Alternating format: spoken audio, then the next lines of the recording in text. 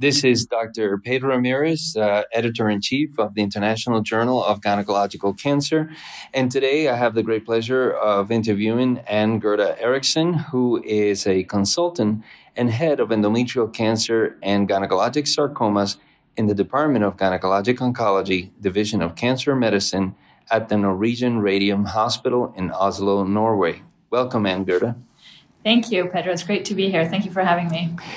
So today we're going to address a topic that is of great relevance to gynecologic oncologists, and that is the issue of sentinel lymph node mapping in endometrial cancer. So certainly appreciate your views on this particular area.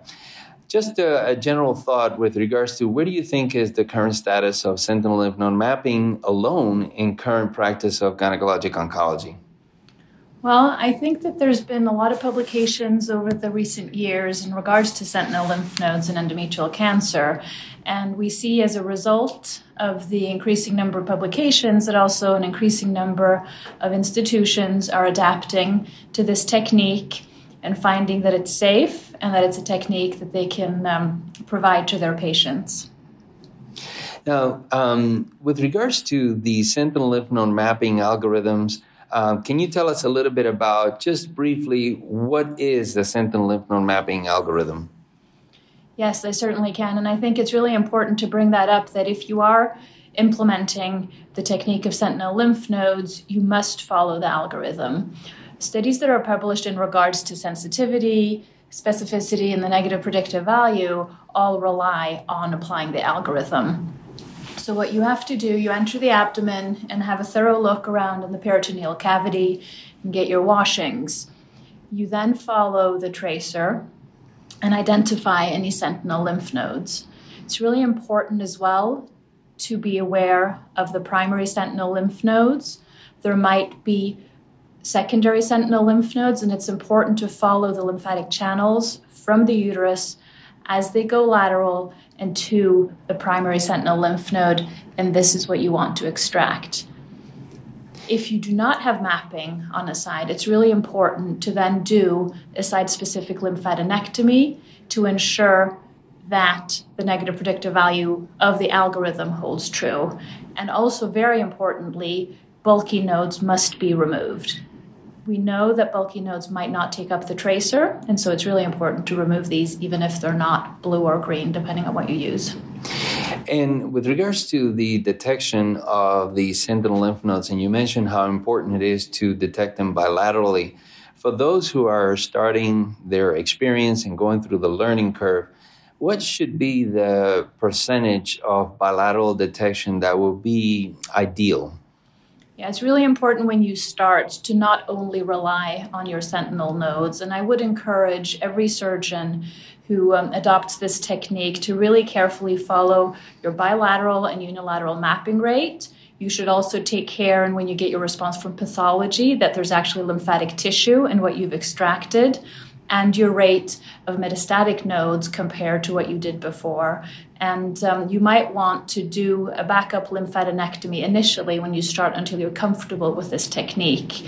Now, you should aim for at least an 80%, even higher, bilateral mapping in your patients. Now, when looking at the patient population with regards to low risk versus the high risk patients, is it your thought that the sentinel lymph node mapping algorithm applies to both low-risk patients and high-risk patients, or strictly to low-risk patients, and therefore still recommending a lymphadenectomy for those patients with high risk? Give us your thoughts on that. Well, when we look at the literature, again, we already back from the Sentinel trials and then to the more recent FIRES trials, we've seen that sentinel lymph nodes is safe in the sense that it will detect metastatic nodes both for low-risk and high-risk patients. We've also seen this in multiple retrospective reviews and single institution publications. So in regards to if we will detect our nodes, sentinel lymph node technique is absolutely sufficient. In regards to oncologic outcome, we don't have any prospective trials supporting that this is sufficient. However, we do have 2 randomized clinical trials. However, they might be criticized. This is the available data in regards to a therapeutic effect of lymphadenectomy or not. In both those trials, the Aztec and the Italian study by Benedetti Panici and colleagues have not proven a therapeutic effect to a lymphadenectomy. So this is very much a staging procedure, and therefore I feel that sentinel lymph nodes will suffice both in low-risk and high-risk patients. Very well. Now, the question that often has come up, and certainly historically, we have had a number of different tracers. In your mind, what do you think is the ideal tracer when performing sentinel lymph node mapping, and why? If you have access to ICG, indocyanine green, and NIR, near-infrared fluorescent, this should be your tracer of choice. We've seen large single institution publications on this, and then the more recently published at SGO, the film trial, which will be published shortly, where ICG was compared to blue dye. Not only did ICG provide a higher bilateral detection, but very interestingly, just less than 40% of the metastatic nodes would have been missed by blue dye alone. So it seems that ICG is not just superior in bilateral detection, but also in detecting metastatic nodes. And interestingly, we've seen in a retrospective review that this holds true also for our obese patients. And as we know, many women with endometrial cancer fall into the categories of obese and morbidly obese. And for these patients as well, ICG will map much better bilaterally than blue dye. So yes, I agree that there is convincing evidence that the indocyanine green seems to be the ideal tracer. Should that fact be discouraging to those in developing countries that may not have access to ICG? Should they still aim to use, for example, blue dye in pursuing the sentinel lymph node concept? I think that if ICG is not available to you in your institution, you can certainly adopt a SLN technique to maximize your bilateral mapping rate. If you can add technetium to that, radiolabel colloid, that would be very good. We do see that this does improve the bilateral detection rate. And also this is a technique. And so even if large studies and meta-analysis show that approximately 50% of patients will map bilaterally with blue dye, that doesn't mean that you as an individual surgeon, and if you practice your technique, won't be able to have a higher bilateral mapping rate. So now that brings us to the topic of the pathologic evaluation, and a couple of questions on that. And I think it's important to raise this point to our audience with regards to not only performing the sentinel lymph node mapping algorithm, but to assure that there's adequate pathologic evaluation of those sentinel lymph nodes. And I think that, certainly we need to make sure in advocating for not just the sentinel lymph node identification, but also to actually have pathologists perform ultra staging on those sentinel lymph nodes. Any thoughts on that point? I fully agree with you, and I think that there is a growing awareness in the pathology community that they also need to reach a consensus in regards to how they classify lymph nodes and the metastases that are seen. Just for clarification, a macrometastasis is tumor cells and clusters that are larger than 2 millimeters. Then we have micrometastases, which are between 2 millimeters and 0.2 millimeters.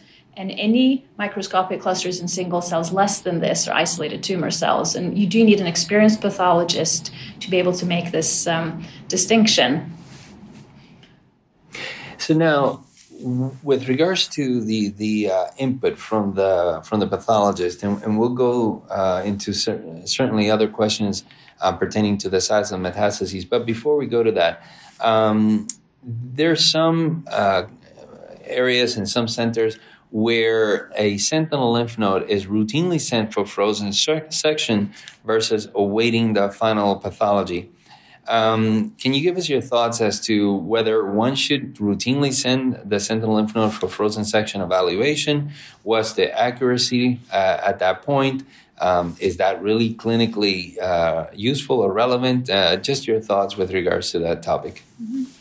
I think in regards to frozen section, we do know that tissue is lost with this technique, and particularly since we're looking for very small volumes, that could be a false negative when you do a frozen section of a sentinel lymph node. And coming back to that this is a staging procedure and not a therapeutic procedure, knowing whether your sentinel lymph node is positive or not peroperatively shouldn't really change your management there or then. So the importance of knowing if your sentinel lymph node is positive while you're still in the OR is of less significance. I see.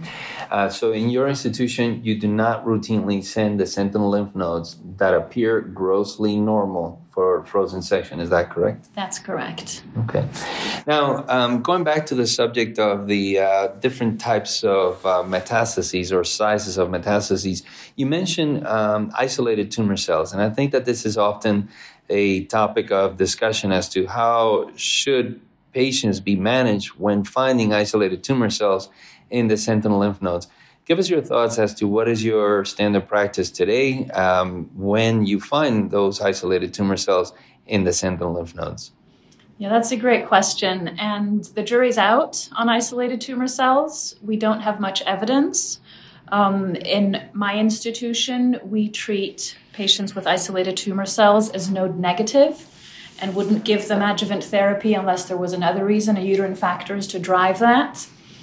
You know, we have two large single institution series from the group at Memorial and also Marie Plante's group in Canada, where they have two different approaches. The Memorial group, they treated their patients with ITCs as node positive, and the majority of those patients did receive adjuvant therapy and subsequently did equally well as node negative patients and significantly better than patients who had macrometastasis in their nodes.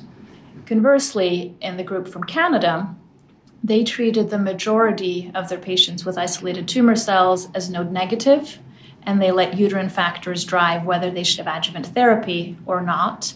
And they found the same results, that whether the patients with isolated tumor cells received adjuvant therapy or not, they did equally well to node negative patients. So at the Norwegian Radium Hospital, what do you do today when you find a patient with isolated tumor cells in the sentinel lymph nodes? We treat them as node negative.